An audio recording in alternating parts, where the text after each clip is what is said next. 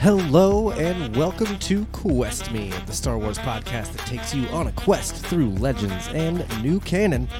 My name is Josh, and I am your forever host and slug-tossing creepy uncle. Joining me tonight is my lovely co-host and real-life hero. His name is Justin. How you doing this week? First off, those were not slugs. Those looked like roly-polies from space. Whatever, dude. Come on, those things were awesome. But I'm well. I'm well. How everything's good. How are you? Good, man. Thanks for asking. Always. Yeah, you know, just hanging out, ready to talk more Star Wars. Hey, Jake, how's it going, my dude? Thanks for coming in today. You ready to geek out? I am. I'm ready to geek out about certain things, but that tone of I'm voice. ready to. The tone. Man, we'll get there. But before, of course, we have to introduce our other new permanent co-host. His name, of course, is Phil. How are you doing, dude? Doing well. Had to double check, make sure I was. You were on unmuted. Had to double check. No, Good evening, everybody. Bill. It's been a good week. How y'all doing? I just thought of a new song for you. Oh, We got to do the Bill Nye thing. but Yes. Bill, All right. Bill Nye, All right. No. bartending guy. I don't. Barista. Be like Phil K, the librarian tender or something. I don't know. I gotta find a way that the pronunciation works. You know, it'll work. We'll figure it out next week. I'll have something. I something wish for you good luck. Oh man, don't challenge me, Phil. But it's great to have you guys here as always. Good to see Justin's not at work. Good to see his wonderful background of Darth Vader helmets and Star Wars toys. And of course, Phil's awesome Zelda background. I love that. I should probably do something with my background, I guess. Use the green screen. It is green. Well, I can't because then it cuts my stream gets all He's messed got to up. upgrade his bandwidth or his RAM. I know the two. RAM for sure. Probably both. Yeah. But sooner or later, maybe I'll have some shelves behind me with some toys. But speaking of dry backgrounds, our next guest is the king of dry backgrounds, and I am extremely excited to have him back here. We actually just did a podcast last night, our annual Freaks and Geeks Sudden But Inevitable rewatch. Of course, I'm talking about the other half of Sudden But Inevitable. His name is Ricky D, also from Best Flicks with Ricky D. Hey, everybody. I'm doing pretty good. I'm excited to talk some Star Wars. I feel like I might have gotten shafted on on which episode I got, but I still think we can make some fun out of this. And for the record, I'm pretty sure I recorded a theme song for Phil, a la Phil the librarian guy, like Phil Nye the science guy. So we can either look that up or maybe I can re-record it, but I have done that. Yeah. Okay. All right. Good to know. But thank you for joining us tonight, Ricky D with Best Flicks with Ricky D. We're really excited to have you on our little show, which, by the way, is live on Sundays, 8:30 Mountain Standard. You can see it at youtube.com/@questme. Make sure to like, subscribe, or ring the bell to be notified every time we're live. And we are also on pretty much every major social media platform: Twitter, Instagram, TikTok, Facebook. You can just search for QuestMe. Don't look for us on LinkedIn. We're not there. Nope. But you can find links in the show notes. Yeah. Speaking of LinkedIn, maybe I should make a link tree because I feel like that would be beneficial to what we do. It would not hurt just to break down all those various socials. Hello, sir. The FSF Popcast. Check these guys out for sure. I'm pretty sure I have I think they sent me a ad. I just remembered last week that I have ads from people.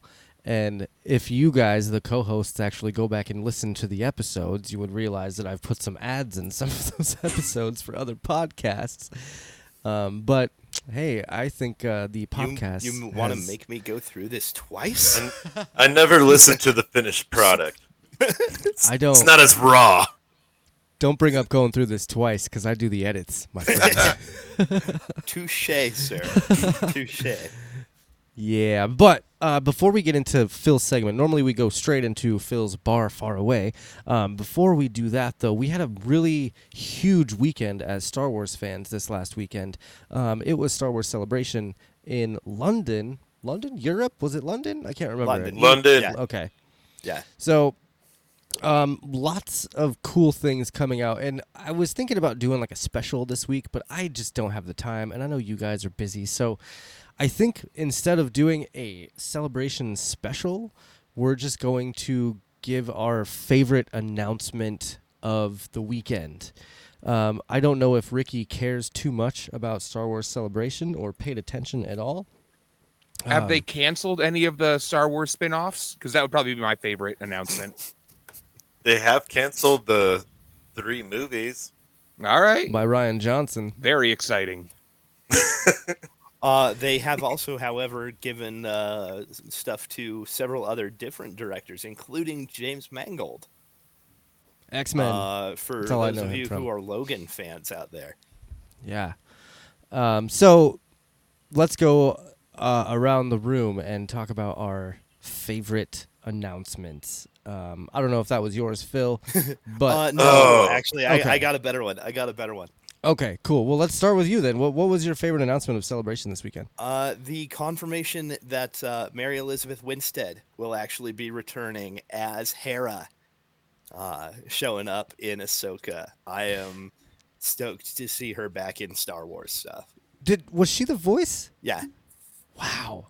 Ashley Eckstein really got the shit end of the deal here, didn't she? No, she really did. It's like I love the performance we've gotten out of Rosario Dawson, but I would love for us to get some flashbacks to younger Ahsoka so that Ashley Eckstein could get to reprise the role in live. Yeah, and maybe that's one way that they'll do it. But I mean, you know, we had the Thrawn announcement too of Lars Mikkelsen. Yeah, that was mine. Actually, sorry, I do apologize.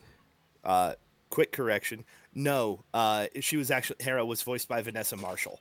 Okay. So my apologies. To Oh, Vanessa man. Marshall. Good thing you caught it now, because I would have called you I out don't wanna next have week to on make new corrections. next week, man. I'm checking my shit. No, but I love Mary Elizabeth Winstead in like Scott Pilgrim and various other projects she's done. So I'm happy to see her showing up in Star Wars. Yeah, heck yeah. So Justin, funny. yours was No, I got a comment. It's funny. Like as asking Josh earlier this week, like, hey, who are all the characters that were the voice actors who are now the screen actors? You remember that? Yeah, And I do. And we only I had could like not- 2 characters, Not as many as I would like, but right? I feel like there was a good amount, wasn't I there? mean, Because we got Cad Bane was played by the same guy. voiced, not in the suit. Okay, well, I think But that yeah. kind of counts at the same time. And then you had who else? Zeb was voiced by the same guy. All the aliens. Chopper. Yeah, Bet you Chopper will be Dave Filoni. What the I think fuck? they already. I think they already confirmed that, but I gotta say, seeing Chopper show up in live action is gonna be a treat too, man. I swear, during that little trailer clip, I heard him say, "What?" No. And you know what Yeah, he was he going to does. say? because he's getting shot I at. I saw somebody caption that that shot of Chopper with the Woody Guthrie. This machine kills fascists. That's so awesome. I was pretty happy about that. Yeah. So But, Justin, what was your? I was yeah, excited tell us about the what it was. Lars Mikkelsen. Like I love Thrawn, and like you and I were talking throughout the celebration of who it's going to be, and sure shit, you were right from the beginning. But it's awesome to see him, those high cheekbones and sunken in cheeks. He looks great for Thrawn. Yeah. Yeah, Jake in the chat has a great point. Katie Sackhoff as Bo-Katan. Good you're job. right. Yep. Thank you. Yes. I knew there was a few. But yeah. So Thrawn is definitely one of my favorite announcements as well. It's huge for me as just a Thrawn fan. That was the first sequel I got. I read that before the prequels came out. I read that, after I finished the original trilogy, which, I was young, and the first movie I went and saw was Return of the Jedi. So my favorite announcement is the fact that Jedi is going to be released again in the theaters for the 40-year anniversary, because I am going to go see it at least twice again. Hell yes. It's something that's very near and dear to my heart. It's the first movie I ever watched. It's the first one I ever saw in theaters when they re-released it for the special editions. And it's definitely my favorite Star Wars movie of all time. So that it was huge for me. Clearly, I mean, the Ahsoka trailer was great, but as Justin said, I was right a lot. And so this, for some clarification on that, you should check out our episodes that we did so far, recapping Timothy Zahn's Heir to the Empire book. Oh, yes, such a great series. Holy shit, you guys! Not only So do we much have fun. some really good predictions on there, but we do a deep dive on those old books. We still have The Last Command to do, which we're going to do after this season of Mandalorian. So that's going to be really not fun. read it. That's the exciting part.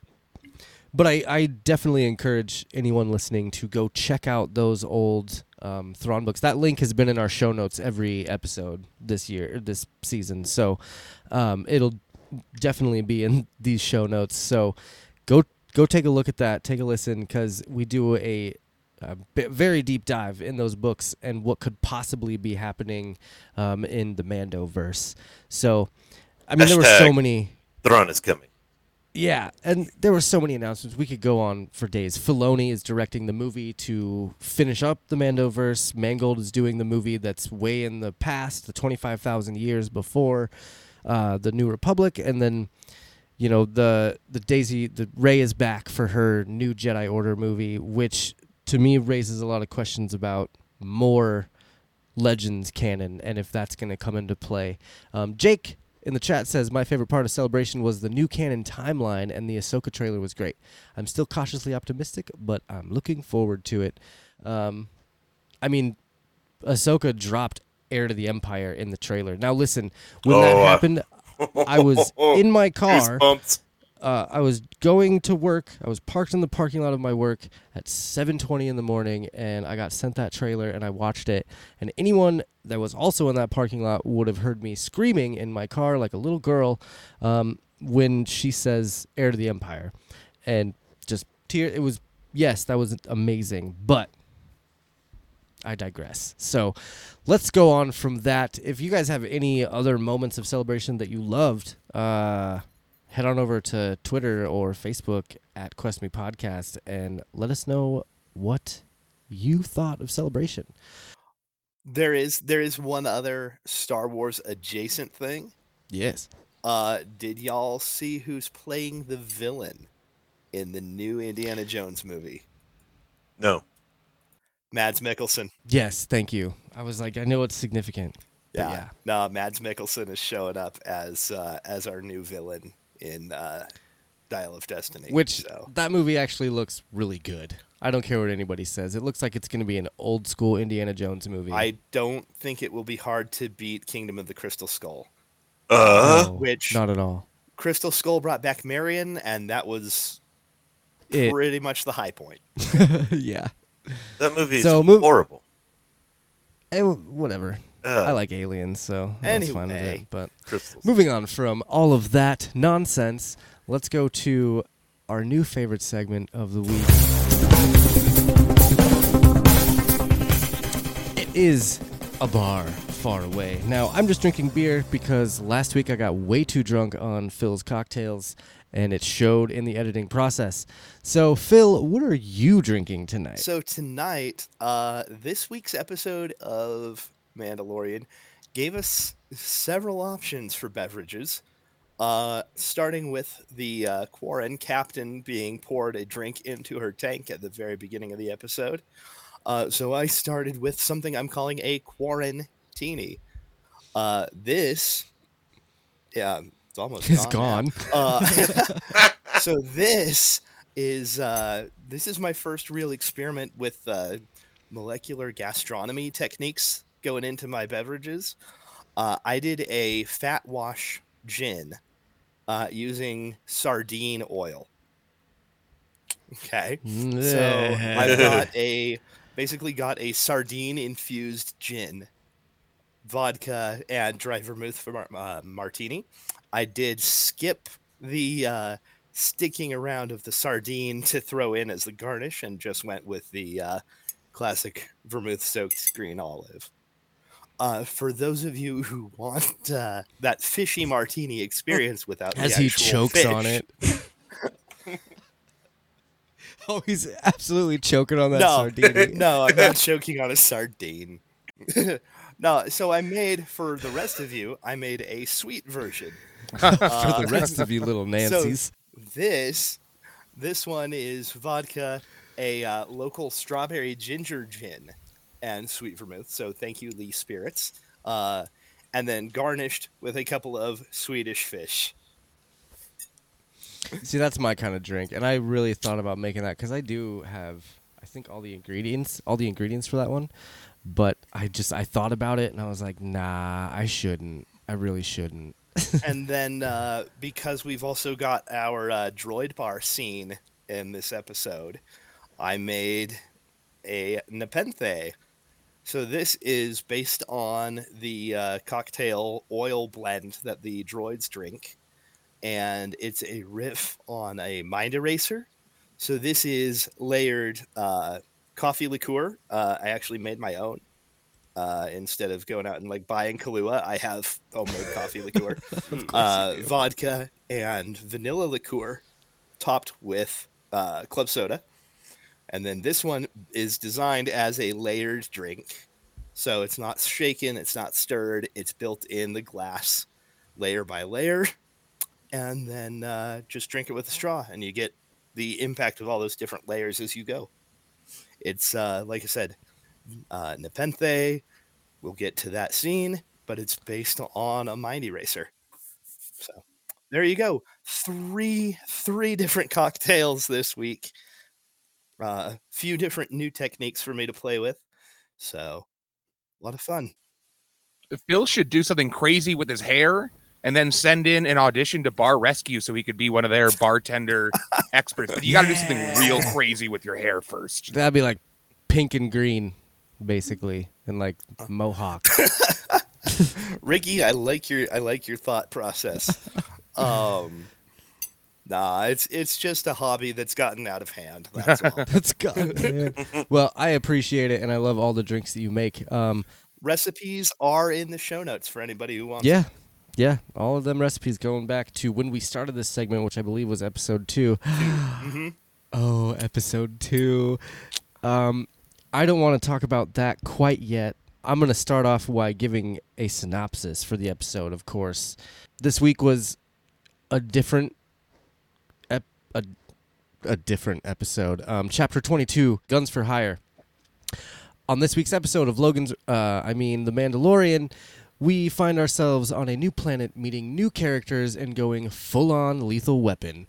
Before meeting with Axe Woves and old crew, Mel Gibson DeLorean and Bo-Katan Glover find themselves solving a case of metallic proportions. That's right, the battle droids are back, and they are just as obnoxious as ever. Roger. This episode was directed by Bryce Dallas Howard, written by Jon Favreau, starring Pedro Pascal, Katie Sackhoff, and it guest stars Simon Cassianides as Axe Wolves. Cassianides. And, of course, there was an appearance by Mercedes Varnado, who plays Casca Reeves, and many other cameos that we're going to talk about. But before we do that, apparently squids and fish don't belong together? Okay. No. So, okay. No, I don't know what the thought. Mon Calamari, right? Uh-huh. Long time rivalry. I actually like that they're hinting at peace between the Mon Calamari and the Quarren. You're right. Now that I think about it, that was a Legends thing. The Quarren and the Mon Calamari had like a huge thing. Well, and they had it in Clone Wars. In canon too. It's in Clone Wars, too. yeah, that's true.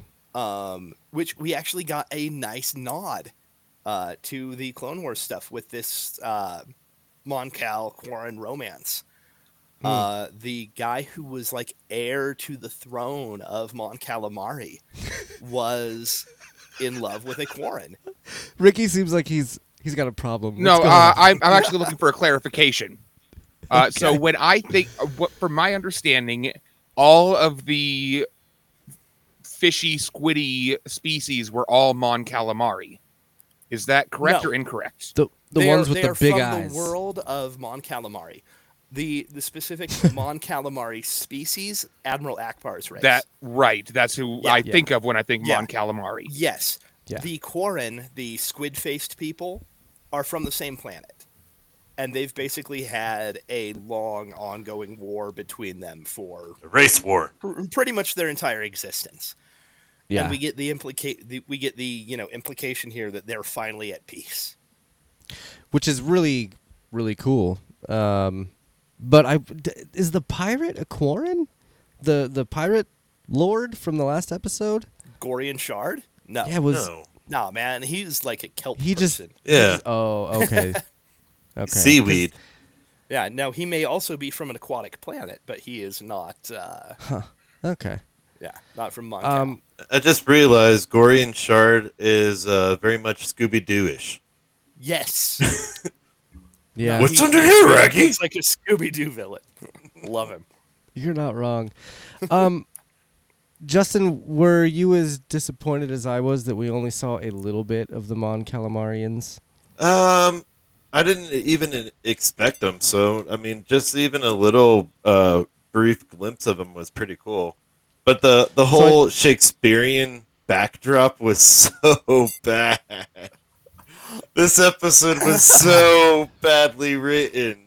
Whoever wrote this episode should have their hands beaten with hammers and left in a dark room to think about what they've done. And maybe when their hands are healed, they should be allowed to write again. Ricky was not kidding about hating on this episode. Ricky out here with the creative. I think it's perfect for him.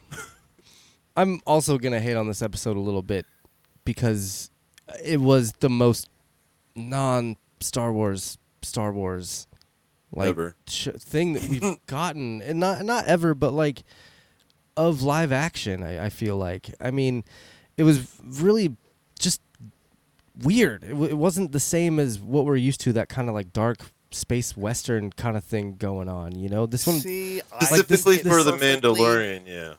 I think it perfectly hit those space opera notes. You've I got mean, the star-crossed lovers. You've got, okay. you know, I don't want to watch a space soap opera. which is why it was only a difference between space opera and soap opera. First off. But I thought actually it felt more true to the Star Wars universe than a lot of other things that we could have seen. How do you feel about the squiddy kiss?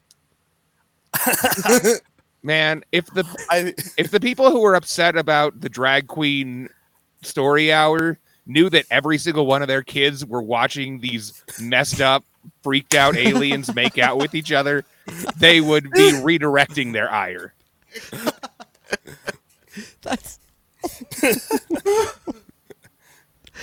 Thank you for that, Ricky. I agree with you D, wholeheartedly. correct. The best kind of correct. It was the most jarring thing. I think the only thing that would have paid off that would have like that scene if we would have went to Mon Calamar, if we would have actually seen them take the prince back to his planet and seen Mon Calamar in live action, which I don't think we've seen yet. I think that would have just paid off a little more. I get it. Like, we were there to understand what the Mandalorians were doing, and that they were guns for hire, and that they're there to pick up a bounty and do their Mandalorian thing. But, like, really? That's what we're going to pick? I thought it was a favorite. nice, relatively low stakes kind of intro to things. And like I said, it was a nod to a like to a like Clone Wars era Mon Cal, Quarren, forbidden romance. So Sure. It All kind right. of it spoke to me saying that the Mandalorians have this incredible power to do very, big, big bounty jobs, but they're stuck going around picking up, a guy who's not supposed to be in love with the person he's in love with, and maybe Ahsoka could get this back on track. Or Ahsoka's gonna absolutely get bad- this thing not a back bad on point. track. I meant to say Bo-Katan, but Ahsoka or Oh. whoever. Oh, I was No, like, are you talking about series wise? Because the Ahsoka series is gonna blow this thing out of the water. it's also a fun way of showing off the resources that they have. It's like they're in a Star Destroyer, Yeah. Yeah. which, by the way, they've got a big old ship running on a minimal crew. Where have we seen that before? Are we talking Katana about? Fleet. Oh, right. Okay. Yeah. Thank you. Jeez, how did I? Just Thrawn saying. tie-in. Could be. Yep. Just Yep. showcasing, and just again showcasing the Mandalorian's resources. Just like look, and we see it again later in the series on Yeah. later in the episode. We I see like just the the- Star Destroyer sitting in the background. It's like With the entire Sure. fleet around it, they Yep. have Bo-Katan's old fleet was pretty banging. So is it the fact that they were in Imperial cruisers and like a fleet-like status, or did they find out that they were Mandalorians and they caved in? To me, it felt like well, they were just caving in based upon the artillery that the other ship had. they were absolutely giving up because they were outclassed. Yeah. Between the armor, shields, and weaponry on that destroyer, Mhm. the little Mon Cal ship would have stood no chance.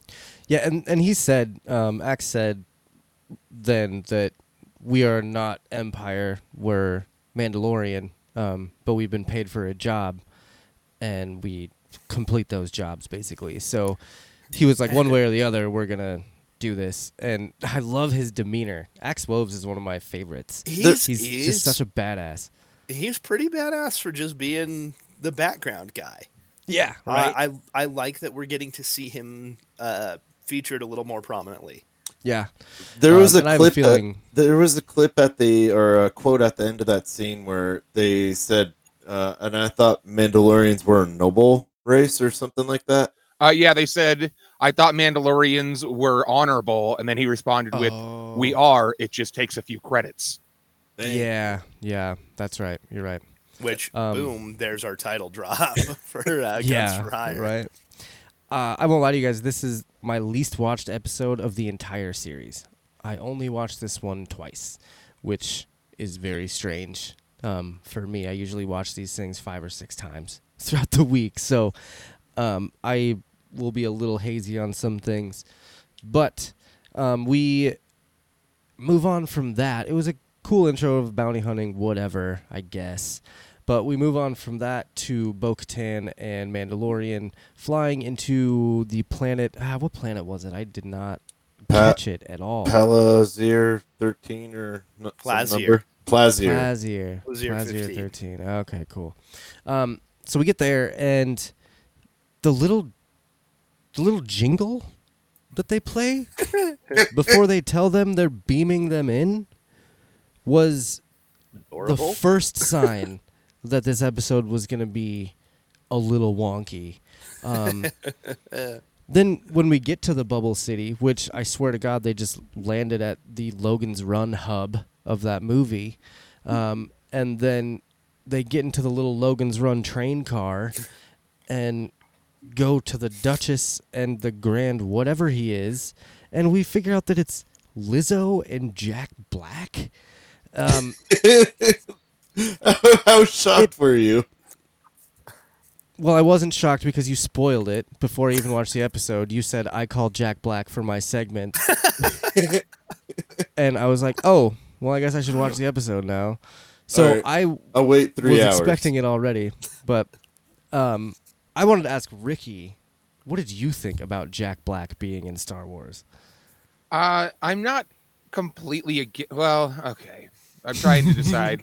I was going to say if he didn't play such a cartoonish, over-the-top character, but that is kind of who he plays. Last time I saw him was on the Weird Al Yankovic movie, and he was, a very similar cartoonish, over-the-top character. So I guess I can't blame him. I didn't like it. And there's this weird feeling on all the planets we meet in the Mandalorian. Like, there's this entire planet full of resources, but I think there's like less than 500 people on this planet. Yeah, so, it seems like it. There's plenty of droids, but that felt weird. And Jack Black, I guess I just don't like the way Star Wars tastes these days. I didn't like the way Star Wars tasted this episode. I still enjoy. There was a lot of things to enjoy of this episode, but did it taste a little fishy? It did taste a little fishy. Oh, what about like your feelings on the next character? I'm sure you're going to bring up on Lizzo. Part of the big three cameos, I think she was the better one of the three. Just like and I don't think she's ever acted with before. Grogu, or just her appearance? Just the way that she was, her appearance, her demeanor. Like, I think she was very well suited to the Star Wars universe. To Star Wars, yeah. I actually really loved the pairing of her with Jack Black. Yeah, I mean it worked. I kind of. She was kind of she was kind of a crazy over the top character too, but she was regal and she was able to kind of bring it back in, I felt like. Yes, yeah. She did kind of rein in a little of the goofiness. Yeah. And we get very similar nods to the "I would like to hold the baby" from season 1. I would like to see the baby. Yeah, you're right. Yeah. Hey, Claire, I just realized you had sent in a comment. Good to see you here. Yeah, okay, I get it. The cameos, they're great. I like seeing other celebrities in Star Wars and stuff like that. But I just feel like this was not the best role for Jack Black. How? He's being his normal self. He's typecasted, just what Ricky was talking about. But he's an eccentric, high-energy guy. Like, his first movie, it was that college movie, and he's high on coke the whole time in his skivvies.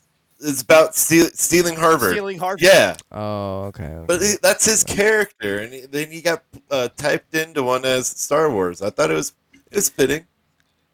Well, my biggest issue is it took me out of Star Wars way too much. It brought me back to Earth a little too much and kept me out of the universe. And I think the same could be said of any big cameo, though. Not necessarily. Now listen, I think Jack Black would have worked if you put him in an alien costume. You put him in a costume or CGI, and you do something with him that way, and that works way better than having him just there with his ridiculous beard being Jack Black.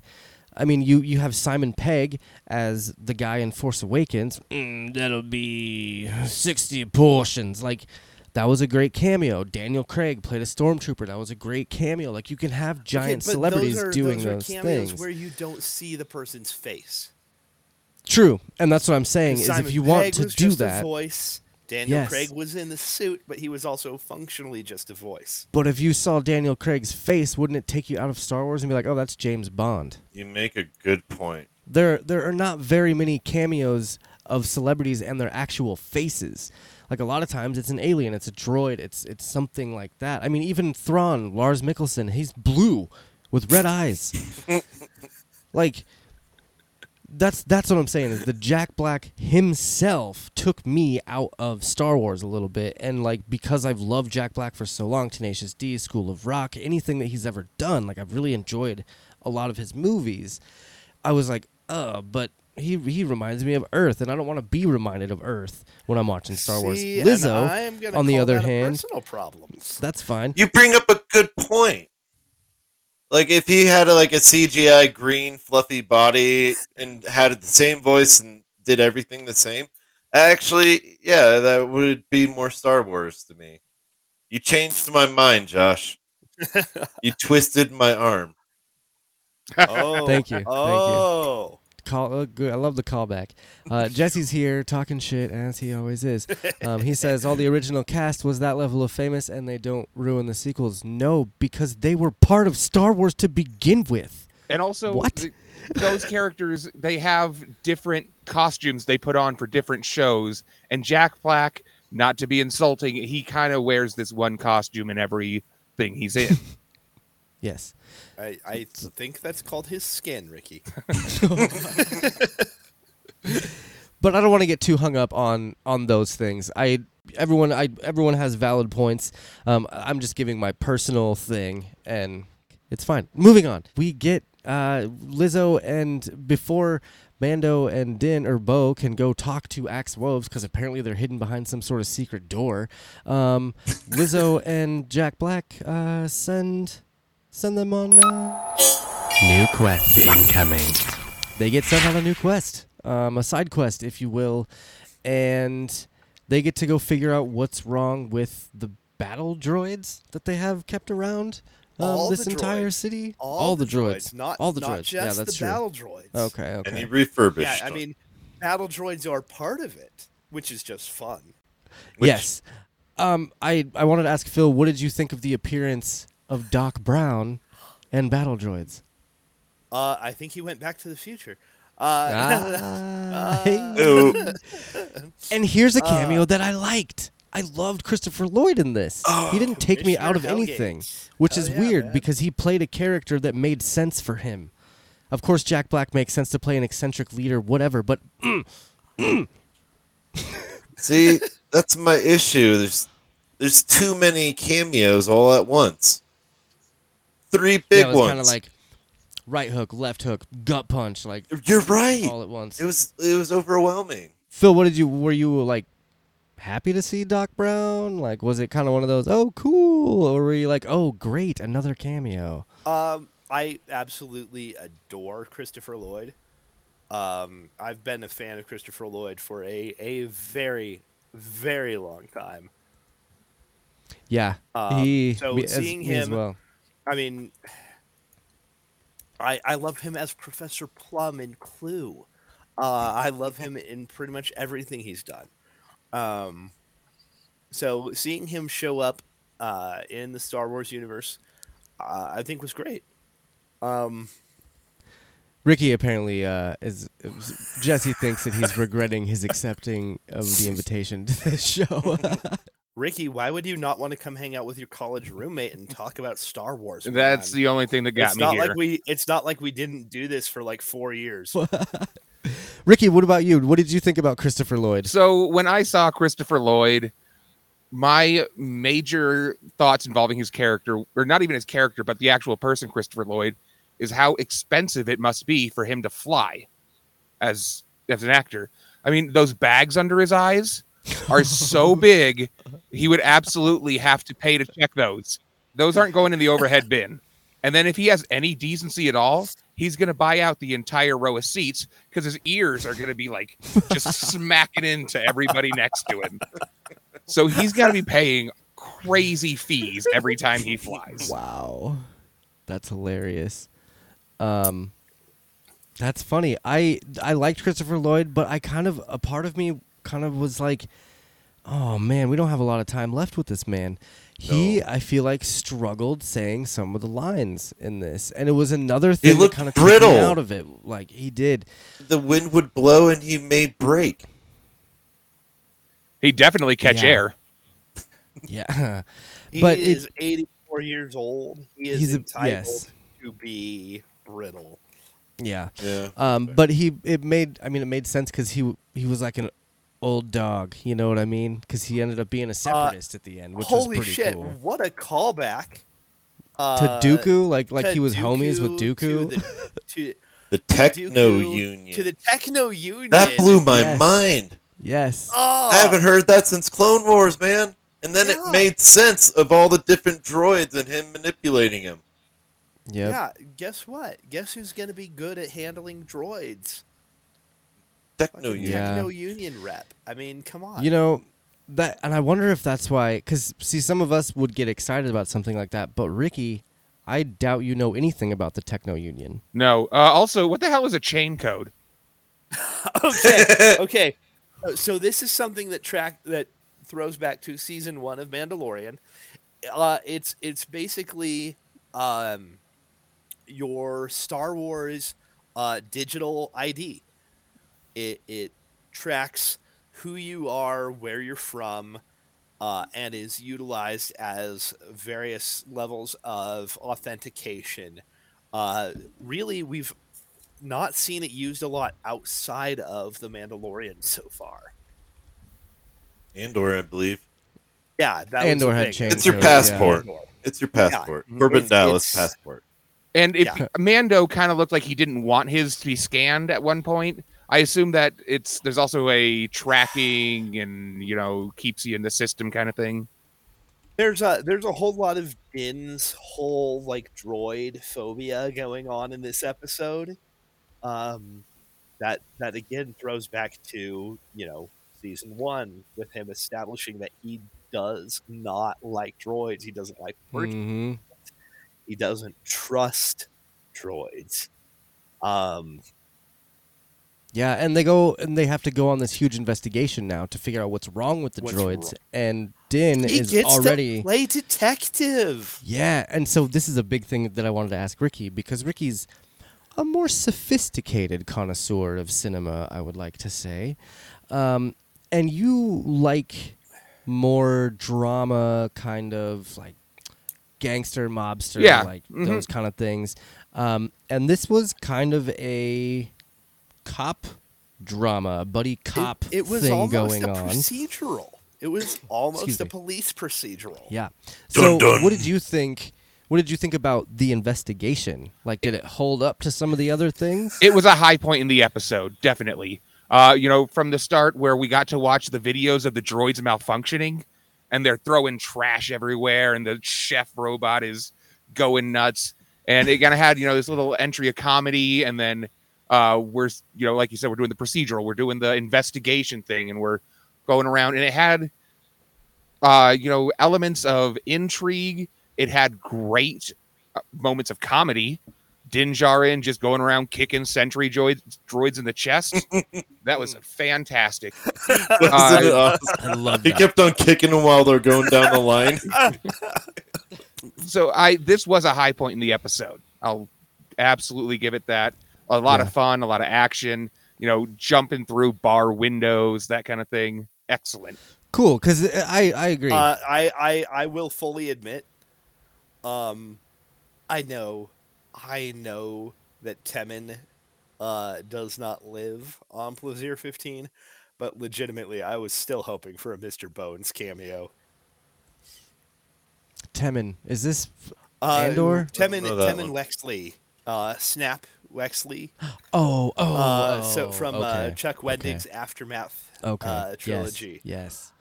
Temin had a battle droid that As he like a basically partner. reprogrammed Yeah.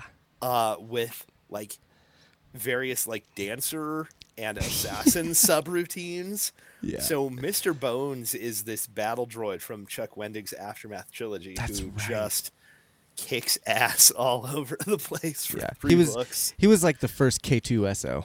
Yeah, no, like he was amazing. Yeah. But but I love the idea of getting to see the battle droids again. Yeah, I gotta agree with Ricky too. I think the investigation and the ending of this episode, the battle between Bo and Axe, and that whole scene were the extreme high parts of this episode. Everything surrounding that was like, it was just, again, it just kind of took me out of the episode, some of the other things. So everything leading up to getting to the chain codes and all the stuff we were talking about, there was a lot, and I'm going to go through it like kind of rapid fire, and Justin, I'm going to ask you a question at the end. So basically we start with talking with Ugnaughts, which was super cool. Then we go to the loading docks and start kicking droids around. And then we get a really cool chase scene of one of the droids that gets pissed off when Din kicks him. That chase scene then leads to an address. Another thing that took me out of the episode. When have they ever said address in Star Wars? What? Location, Okay, please? hold up. Can I talk about how much I fucking loved the spark pad bit. Yes, please. It's such an old-timey detective note. It's like, oh, we found a matchbook with a bar name on it. We're gonna go follow him around. I I missed out Yeah. on that. Yeah, no, the Good spark thing we got pad an is address. the spark pad is something basically newly introduced via this episode, but it's a fucking it's a matchbook. Mhm. Yes, thank you, Jesse Jesse. says Poe Dameron did a prank and asked for a dude's mom. Yes, and I absolutely hated that. As soon as that happened, I knew that we were in for a rough ride when it comes to Last Jedi. But I will say that my mind has changed a lot over time after Rise of Skywalker came out, and Last Jedi is slowly creeping up on the list of better movies than other ones. But I will say Poe Dameron's prank call was the worst part of that movie. And I'm Jesse, looking for, man, are you just hugs? you're just here to pick on me tonight, aren't you? Address is a weak complaint. No, Yes, it I is a just- weak complaint, but for me again, it's Star Wars. I've never heard. There- We It's found it's like going Cole said, off we the found a noir matchbook with an side, so address. it has to Exactly. it's Thank you, following that Justin. style. Like, Thank you. this is a classic go to- detective noir movie. I mean, if they'd done this, imagine if they'd done this whole episode in black and white, with like Exactly. Din doing Bingo. voiceover, Then just maybe the see, hard-boiled detective doing the voiceover the whole time. It's like constantly raining on Plaisir 15. It's just Yeah. it's fun. Yeah, I mean, It's different there were style. some fun things, yes, and a different style for sure. But after the bar scene, going to the address, we get a Resident Evil laser droid, which was pretty tight, and then we realize that Christopher Lloyd is the villain and a separatist. So, Justin, the first thing I wanted to ask about all of that leading up was the Ugnaught scene. How cool was it to see Mando utilize his Ugnaught speaking Background. skills? Oh, I Yeah. loved He it. did a charisma check. He started to speak just like them, with the same kind of monotoned but firm tone of voice, and the "I have spoken." That all- right there was the cool part. After That's like he all he had to Such say. such a nice throwback to Nick Nolte in season 1. Mm-hmm. Queel. Queen. Well, it's funny, Queel, like he did Queel. his phrase and then he ended it with "I have spoken," and they're like, "Oh, yeah, okay." Yeah, Oh. when the rest of the Ugnaughts realize, oh shit, this guy knows what he's doing. It's a great scene. And that's kind of when you realize that they make a good team. You know, that Bo and Mando with their skills and abilities and knowledge of the Good universe, cop, like they're bad cop. different. Yeah, exactly. But they're very different in all of their different skills. And Mando has a lot more of a direct approach, as in, I have spoken, I have kicked a droid. You know, all that good Jesse, stuff. get out of here. Jesse says my wife wanted those Ugnaught boots for years. That's hilarious. So yeah, we get a lot of cool stuff, and you know, most of these things we're going to talk about in segments. So I feel like we can kind of blow past that whole chase scene and kind of move on to the end of this episode. Like we get the Christopher Lloyd thing, getting arrested and getting sent to whatever moon it is, and then we go on from there. But Ricky, what did you have to say? There was one thing. They were in the droid bar, and there was one thing that really annoyed me. So sorry, I just wanted to go back and hit on this before we leave. But the droids did this really, they did this really insulting thing. The storyline where it's like, oh, the droids are afraid that humans are going to replace them, much the way right now humans are afraid that computers are going to replace us. And I think it's because my dad's an asshole. But when they do something that's that obvious and they're just like, ooh, the humans are going to take the droid's place, it feels insulting to me. Fair enough. Also, am I the only one who thought like, oh shit, we're going into a droid bar? Maybe this will tie back in to the first episode of the season, and maybe the Ugnaughts or the droids at the bar will have parts to repair IG-11. Oh yeah, I didn't even think about that. That would I have been a forgot cool. about that quest. Exactly. I think- That's why I wanted it to be reconnected. I wanted it to come back to be like, hey, by the way, you know, just Din talking to the Ugnaughts, just like, by the way, do you have this particular piece for an IG-11? It'll be something funny. They'll get there and Axe Wolves will be like, oh, I have that on the ship. But yeah, I think I don't know. That was a weird scene, the whole bar scene. I did appreciate where it ended up because it ended up with them saying humans have such a short life. We'd like to, it ended on a good note, but the humans are going to replace droids is just, oh, that was painfully stupid. With that being said, Jesse says, Ricky, this show is for kids. Don't hold it to the fire. But I agree. It was a little weird. So we can, like I said, that we actually, there's a segment. One of us has picked the bar scene. One of us has picked the laser droid. There's all sorts of stuff to talk about in those segments when it comes to those scenes. And of course, I have a huge thing in one of my segments to talk about, which is the very end of this episode. But we're gonna talk about the battle between Axe and Bo first, which was really cool. That whole scene, the choreography of that was 2 men enter, 1 man leave. Yeah, and it was the way that they used their the way they use their jetpacks though, and their their grappling hooks and stuff. Like that whole fight was so Mandalorian and so cool. So, Ricky, what were your phenomenal action sequence? Yeah, Ricky, what were your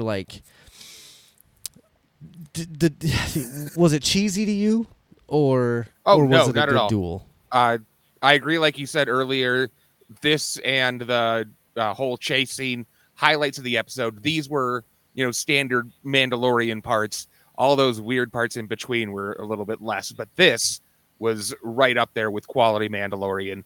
I just recently started watching 30-second, 2-minute UFC clips. Just 2 or 3 days before I watched this episode. So when they started fighting, I was like, man, what if they had jetpacks and grappling hooks in the UFC? Dude, that would be unbelievable. That would be all about it. Are you kidding me?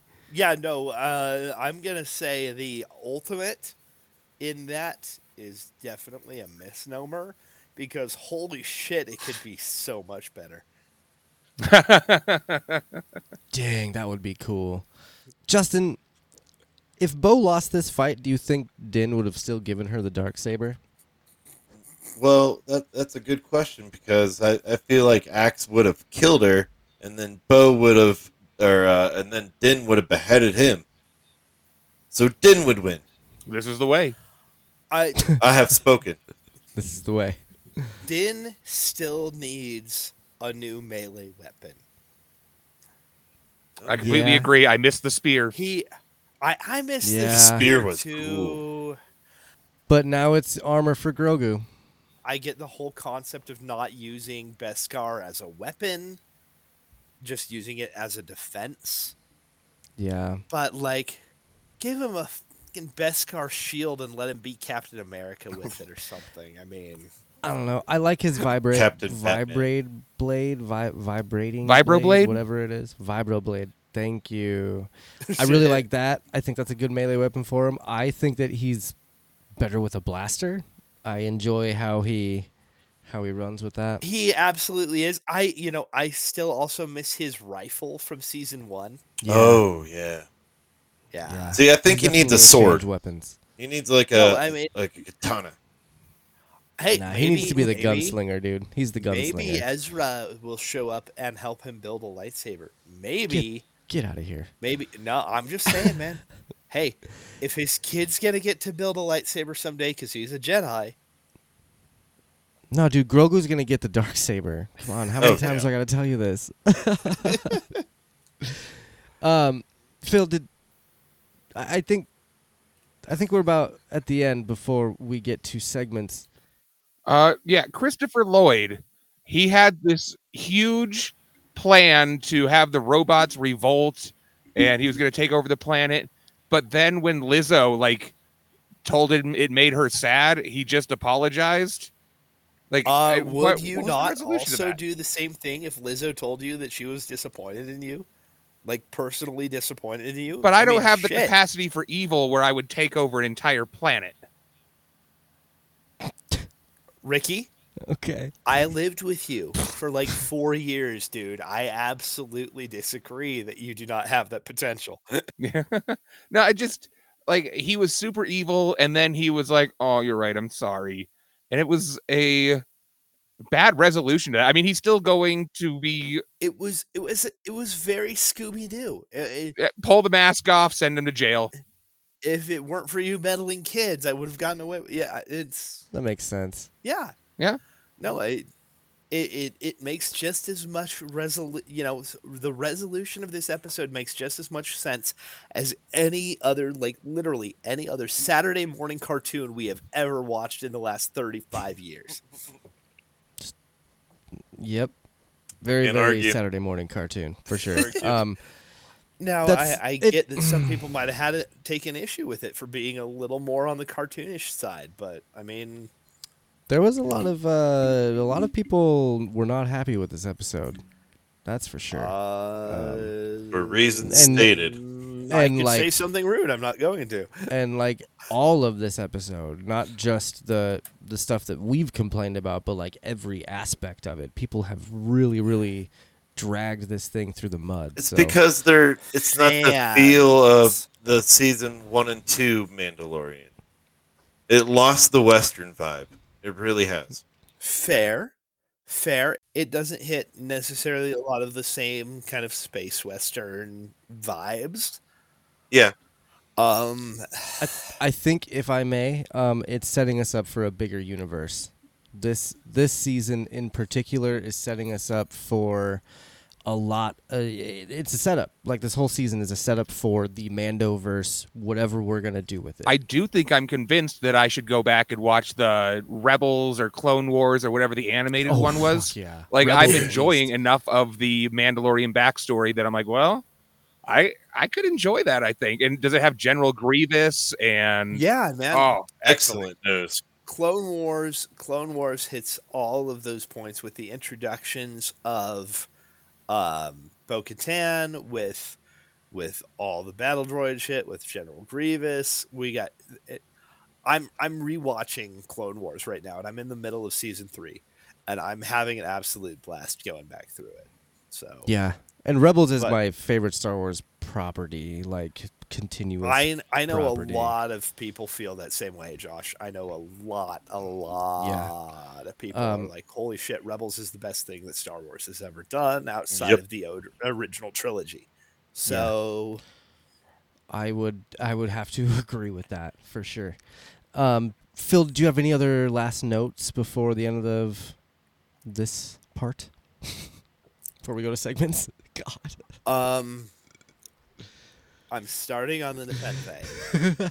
Oh, that was a little Easter egg to Homer's Odyssey. Yes, thank you. Justin and I had a whole conversation about this, about the origin of the word Nepenthe.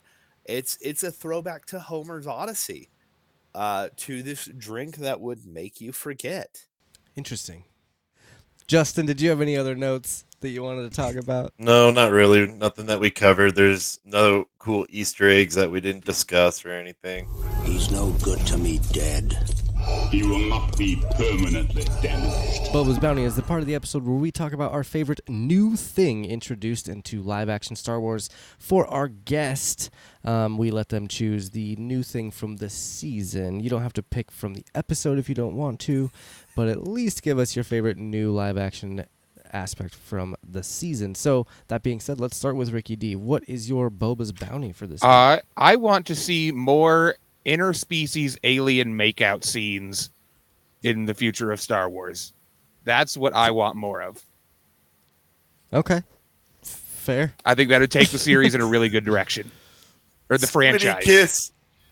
I'm not going to So- say anything about non-canon sources. All right. I'll take it. Jesse said, "Watch Star Trek." WTF? Yeah, that's like Star Trek started that. Come on, Ricky. That was like Kirk and Uhura, like way back in the day. Like, Naughty. yeah, you deserved the hate on that one. I'll take it. Phil, what was your Boba's bounty for this week? I loved the bartender droid. I mean, the whole droid bar sequence was absolutely phenomenal. First off, lots of different throwbacks to the rest of Star Wars in general. Lots of different droid designs that we haven't seen anywhere, but the droid bartender in particular was just a fun new character. He was a little bit human. Yeah, See, I enjoyed the aspect of him just fitting that stereotypical noir. Hey, I got some information for you, and here's how I'm credited. I want to see you guys. So again, such a fucking love letter to the film noir, stereotypical detective story. It's like, hey, no, we found a matchbook that leads us back to this bar. We go talk to the bartender. We get information. We go to A. We go to B. I thought it was absolutely pitch perfect. Well, it is an excellent pick. I did like that scene, all the different droids and stuff. It was another bar scene in Star Wars, but it was a different kind of bar, and that was great. Justin, let's move on to your Boba's Bounty, which is clearly not my favorite, but tell us about why you picked this. It's Captain Bombier, Jack Black. Honestly, the reason why I really picked this is because I was watching the first time with Audrey, my daughter, and she recognized him from Jumanji. She said Jumanji man. and pointed at him. So it was really cute, but like it's Jack Black. That's like how he covered it. He's an eccentric leader. No, that's absolutely adorable. That she's just like, hey, I know that guy from X.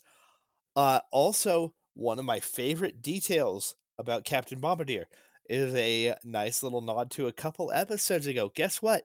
He's wearing the same pin that Dr. Pershing was. That is the only thing that I liked about his character was that he's also a former Imperial. Yes, who's he's reformed also going or whatever. through that same rehab program. Yes. Though he seems to be a little more earnest about it than Kane or Dr. Pershing. Well, I mean, Dr. Pershing just wants to do his own thing, but I think he's just better at lying about it. I mean, dude's married to Lizzo now. I think he's pretty fucking happy doing what he doesn't have to lie. You're not wrong, and he's like the leader of a planet, so he has to keep his wife happy. So that's why he's so forgetful and grumbling. Hey, they're both musicians. They are both absolutely hugely talented musicians. Agreed. I would absolutely love to see some sort of like musical collaboration come out of this from both of them. like legitimately, Lizzo's flute playing with Jack Black with whatever, guitar or his little plastic saxophone. Yeah, the electric saxophone. Great pick, Justin. Even though I don't care too much for him in this, he needed to be an alien. Pick. I'm sure he loved being in Star Wars just as much as Lizzo did. I loved her little thing that she said on Twitter about how her dad was a huge Star Wars fan and that she cried all day when she got cast because she couldn't tell him because he was dead. And I thought that was she was so excited. Yeah, she was so excited to get to be in Star Wars. It was super cute. Yep. So my Boba's Bounty this week was actually the game that they were playing. I thought that was a pretty fun little game. I mean, they're just throwing slugs through hoops. Doesn't seem very fun roly with a slug. polies, whatever. But no, Space cornhole. Space cornhole? I mean, kinda, I guess. That's how I see it. But I loved Grogu's little motions. How he helped her get her. Oh, that little cheater! The bug. Yeah, he cheated to get the quasi bar or whatever. I love it. So. You know what it made me think of? Is Alice in Wonderland. Yes. Absolutely. Oh, It was so much the croquet match. Yes. With the hedgehogs from I love Alice that. in Wonderland. That's a great, It, like, it parallel for sure. right? We've got a high-ranking royal playing a game using an animal for a ball. Yeah, it was just a fun addition. Yeah. Like, although a lot of stuff took me out of this episode, that was one thing that I was like, okay, I could see this. Like, this is something that I could see being roly played. poly chucking. Does anybody think it's weird the way Lizzo's character treated Grogu like a dog almost? Kind of like a lap No. dog? No? Not No. at all. No, Okay. No.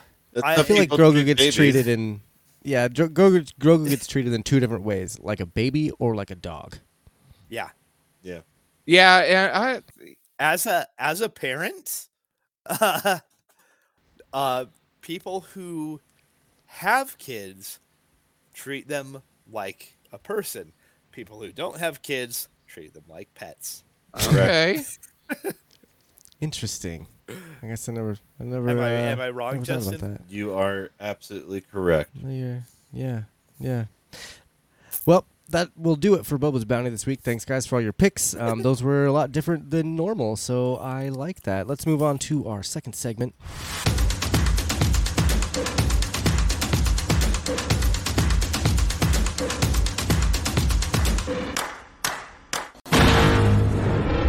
It's the Sarlacc Killer Scene, that time where we pick our favorite still shot from each episode of The Mandalorian. Let's keep that same rotation going and start with Ricky. Why did you pick this for your Sarlacc Killer Scene?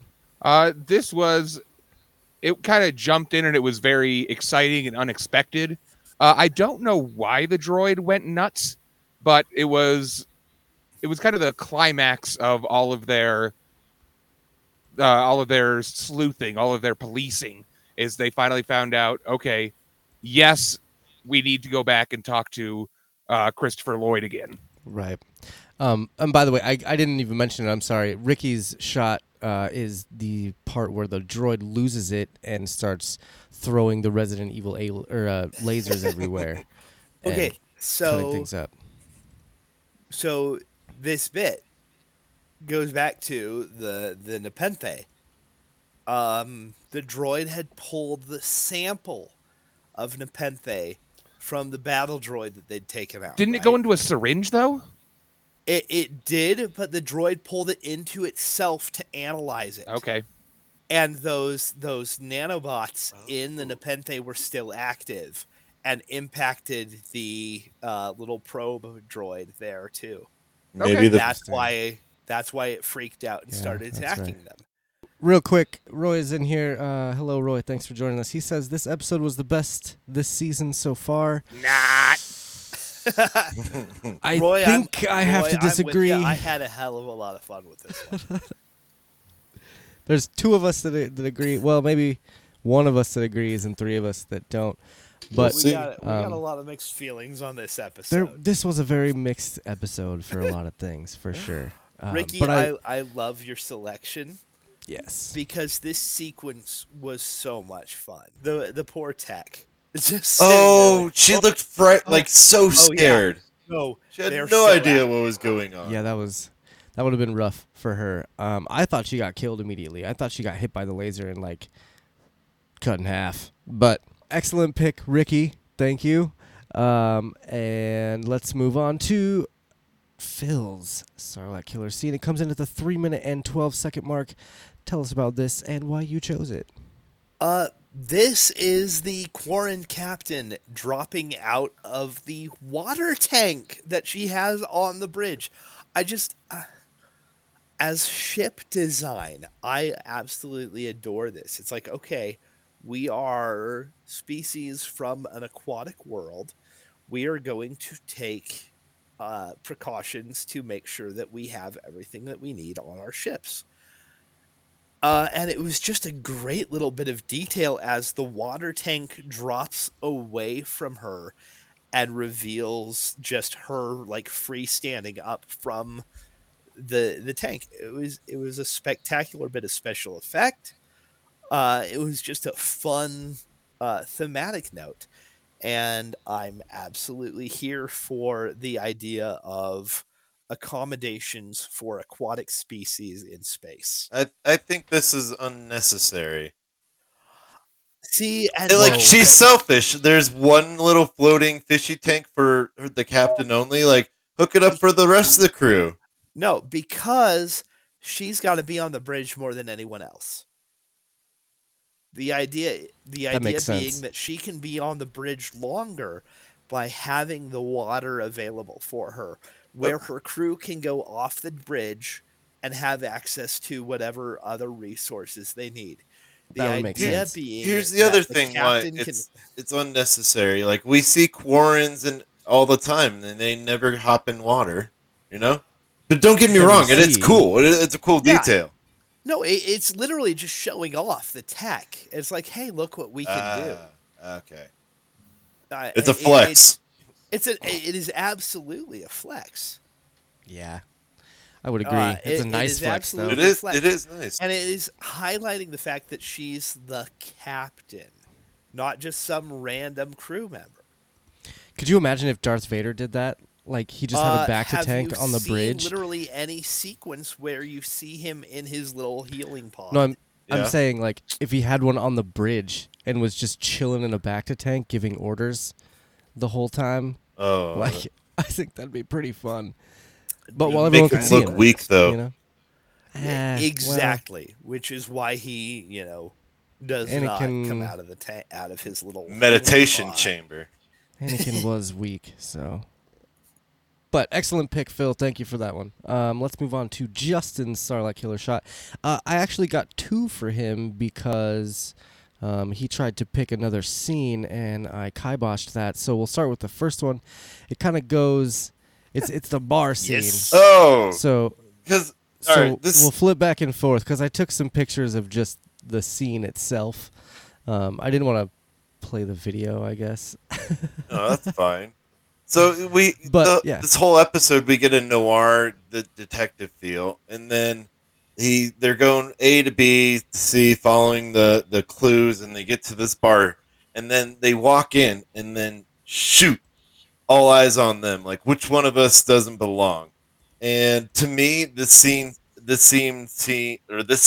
seemed that it was more a spaghetti western. Like, you walk into the saloon, everyone just shuts up, stops playing the piano, and they look at you.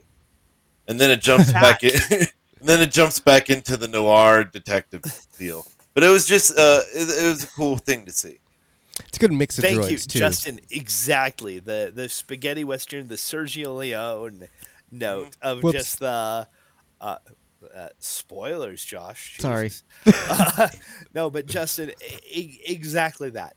The spaghetti western moment of the hero steps into the bar, the guy at the piano stops playing, everybody looks at the people who just walked in. It's so perfect, and because it's droids, And there's it's so such many a different ones. It's such a beautiful Star Wars moment. The number of astromechs in there alone. I mean, Astromechs and protocol droids, they're all over the place. And battle droids, it's funny to see them battle all. droids, we got medical droids, we got Yeah. everybody. Yeah, they're everywhere. So, I'm going to mix my segments here, right? So, because my 2 segments for Sarlacc Killer Scene and One Chimer kind of correlate, so I'm going to start by playing my One Chimer. While exploring Mandalore, I was captured, and this blade was taken from me. Bo-Katan rescued me and slayed my captor. She defeated the enemy that defeated me. So that's my One Chimer, and my Sarlacc Killer Scene is the 40-minute and 46-second mark with Bo-Katan holding the Darksaber. Now, episode 2, we talked about this. I brought it up, and I said, isn't that kind of a thing that could happen? Isn't that maybe something that couldn't that, like, didn't Bo just kind of get that back? And Phil completely shut me down. I actually have this pulled up. It's on TikTok if you want to go check it out at Cosmic Podcast. No, but that's Phil not petty completely at shut me down all, with it Josh. and basically told me that I was wrong and that they have to be won in combat. Now, the controversy of this. Hang on, I am not done, Phil. So the controversy of this is a lot of people are on your side as they think that there has to be an actual combat here with the Darksaber. But now we know for a fact that you don't actually have to win it in combat. You just have to Harry Potter that bitch and disarm the guy. Elder And Wand shit. So it's technically Bo-Katan's now, which now I didn't just pick that because of episode 2 and what went down. I picked it because it's epic. Bo-Katan finally gets the Darksaber back. Yes, it might be a technicality, but she gets it back. And you can see it in her, like the way she stands, the way she holds it, the way she grabs the Darksaber, just everything about that. She's exuding confidence right now in who she is and what she can do with the Mandalorian people. Now, I do want to give Phil a chance to say something, if he would like to say something about this. But he has disappeared from the screen, so I'm guessing he's probably puking, screaming. Right? He's probably. Sardine Martini got to him. Well, maybe he's just out and wants us to move on to the next one, Chimer, which we're going to go with Ricky D. It's no longer your fleet, is it? I'm now in command and grown quite fond of it. I chose this one because it's what we've been building to all season, maybe for multiple seasons long. And there's also a kind of arrogance and self-righteousness that character has. Did you guys axe something? Axe Woves? But he seems like the kind of person who's comfortable in his position, who maybe was given the position by their parents. Or he doesn't seem like the kind of person who earned that position, and he's just kind of like, I'm in charge, bitches, so what are you going to do about it? Versus I'm going to continue to drive this group in the right direction. That was my other pick for this week as well, was him basically sitting there being like, oh yeah, your fleet? I don't see them looking at you. So I really liked his confidence that he had there as well, as of like, nah, man, we left you. I'm the leader now. Suck it, yeah. You know? So, excellent pick. Let's move on to Phil's one, Chimer. Human life is so short. They don't ask that much of us. Organics created us. It's the least we can do. Lots of scenes in the bar this week. Because, again, phenomenal sequence. Like, everything from the moment they walked into the bar to the whole scene. It was beautiful. But, again, the bartender droid just being like, hey, I'm here to cooperate with you, detective. Also, what's up with Din threatening to like analyze rip out his back circuits in the lab? Like, what lab, Din? What lab? Did he say lab in this? He did. He said he would. He said he would analyze shit back in the lab. I was still dwelling so much on address, I didn't even catch that. Classic noir detail, man. No, Yeah. it was such an empty threat. It was beautiful. I loved it. Yeah. No, but the droid bartender, again, coming back in and saying, hey, we want to help. Like, right. the issue that's going on here is bigger than me as an individual, bigger than this bar, bigger than the droid population of Plaisir 15 as a whole. He's out there saying, hey, shit's going down. Can we fix it? See, Yeah. I got more of a feel that he's just trying to give him accreditation to himself that Din can just believe him because he wants this to happen. Well, then we go That's down fair. the rabbit hole of, are That's these fair. droids actually sentient or not? Do they have feelings? Do they feel? And that's a conversation for another Quest Me episode, I feel like, because that would be a fun fun conversation. That would be a we deep could dive. We could do an entire Be a deep deep dive. dive on Yeah, droids absolutely. in canon and Absolutely. But excellent pick, Phil. Let's go on Thank you. to Justin's one-chimer, which is... The offer stands nonetheless. What do you think? You had me at battle droids. such a you had me at hello. Yeah, that's what I got. You had me at hello. It gave me a Jerry Maguire feel. Like, I know it didn't try to go for that, but it was really shooting for like the backstory of how Din has this phobia of droids, let alone battle droids from the Separatist movement, and it was just funny to see him just get so quickly gung ho, with no questions asked. That's like right on my notes. This is just that you had me at battle droids. Do you just have a Post-it note for your notes? So because I was recording, I was not recording. I was watching the episode the first time on my lunch break at work. Oh, okay. That makes sense. So All right. yes, I just writing- imagine you sitting in your living room with little Post-it notes. I've done it before. No, I'm very analog when it comes to the note taking process. Sure. Part of this is just being a writer. Part of this is being left-handed. Part of it is being, ADHD. It's all over the place. Yeah. Yeah, no, I do actually do most of my notes, with pencil and paper. That's awesome. I take like little footnotes on my phone and then transfer them over to the big notes, and it's a process. But yeah. Anyway, I do love that pick as well, Justin. That was So one of my good. favorite lines in the entire episode. So, excellent pick, guys. Thank you so much for participating in the segments of this week. Let's move on to the final segment.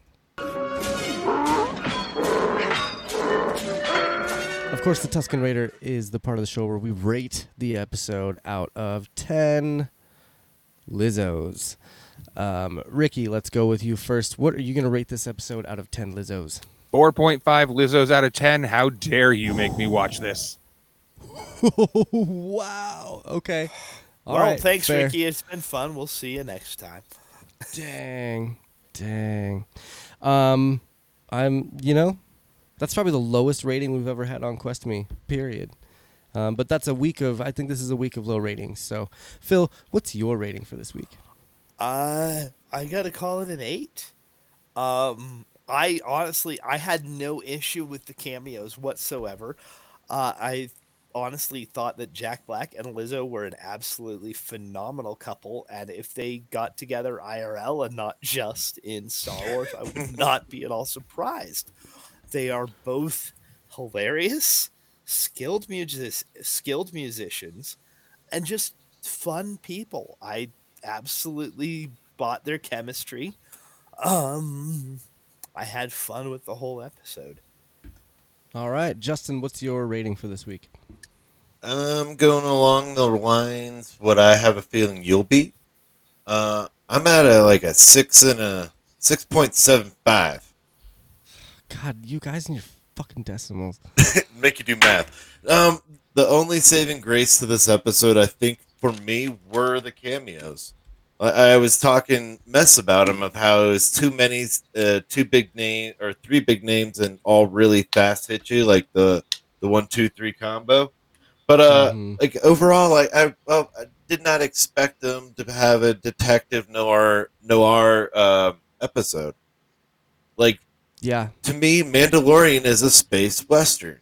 That is what I hope it to stay and remain. But this one episode swayed me a little bit. So yeah, and it was sloppy written. I thought it was very cartoonish. It's Scooby Doo. It hopped around. It was too, I guess, hokey. Yeah, but I could see it. I did enjoy it. And that's funny. That's your lowest rating ever of any Star Wars property that we've ever done. Minus Bad Batch. I guess. Nah, I don't think I ever rated Bad Batch lower than 6.5. See, I'm trying to be better. everything's I will say intense. the season finale of Bad Batch, and this is the last thing I'm going to say about it. The season finale absolutely killed that show for me, and I will never watch it again. My rating Until next for season. this week's episode is going to be a 6. It's my lowest rating for any Mandalorian episode as well. There were some cool parts. I think 3 points goes to the investigation. 3 points goes to the end scene. But the rest of it, it was hard. I got taken out of it a lot. And I will echo a lot of what Justin said as far as like poor writing. It bounced around a lot. I think a lot of that has to do with the directorial view of this. Bryce Dallas Howard is a very new director. I'm not saying she's bad by any means, because the last episode she did, I believe, in Book of Boba Fett was really good. But I think that it kind of showed in this that she's still learning like different things when it comes to directing, just directing in general. And I appreciate that she does this, that she's there, and that she loves Star Wars so much, and that, like her dad, Ron Howard, they are involved in Star Wars. I just think that this might not have been the best episode for her to direct. I think that comes down to just all of it. All of it. The writing, it makes it hard for a director to use a poor script. But what can you do? A filler episode all the way. They just needed to get the 1 point across in this, that Bo-Katan was the new leader of Mandalore, and that was it. Nothing else. So the next 2 episodes, I guarantee, are going to be absolutely epic. I'm sorry, Ricky, that you got this episode, but I'm glad you were here, I have no because it was a ton of fun. The total for this week is actually a 63%. I believe that is also a record for Quest Me. Wow, getting we're being more realistic, boys. I like it. Getting crazy, yeah. Again, Ricky, thank you so much for joining us. I know that it was a rough one, but yeah, I'm really excited for the Freaks and Geeks episode to come out. Make sure that if you guys are watching or listening, you go to Sudden But Inevitable and listen to those episodes. We will be live again next Sunday for 2 more episodes left of this season, right? But around 8:30 Mountain Standard Time here at youtube.com/@questme. I'm super stoked because I got to hang out with next week's guest a little bit last night in person. My buddy Hugh Johnson will be joining us next week. Hugh showed up with us, with Josh and Justin, for an episode of Andor. And it is super great to have him showing up back on the show next week. I am absolutely stoked to get to chat with Hugh. And y'all are going to have an absolute blast with next week's episode regardless. Yeah, absolutely. And from what I've heard from Celebration, next week's episode is going to be epic. They did screen this episode for a bunch of people at Celebration, so we got some little bit of tidbits there. But I want to thank the people in the chat this week. We had Claire, we had Jake, we had Jesse, we had Roy, and we had Tim from the Sinacera was too much of a coward to show up. Here, Ricky. Shots fired. Where are you, Steve? He could not follow up his own guest appearance on here. After man, we're gonna have to. Come on, man. We're gonna have to tweet at him, I guess. Anyway, you can find us on all your social media things: Twitter, Facebook, TikTok, and Instagram at QuestMePodcast. I want to thank you all again for joining us this week. If you're listening in the podcast world, I really appreciate the follows and the downloads and all that stuff. I can't tell you how much we appreciate you as listeners and people that continue to support us. We are going to sign off for Quest Me. I have been your host. And this has been Ricky. And I'm Justin, and I have spoken. I'm Philip K. You can find me at FlipWriter.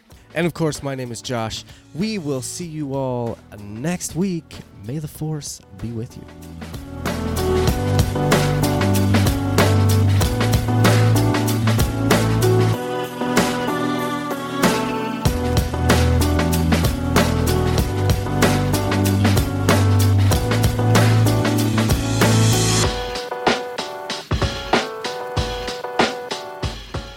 Well, Ricky just hates Star Wars now. So. I, mean, I hate things that suck.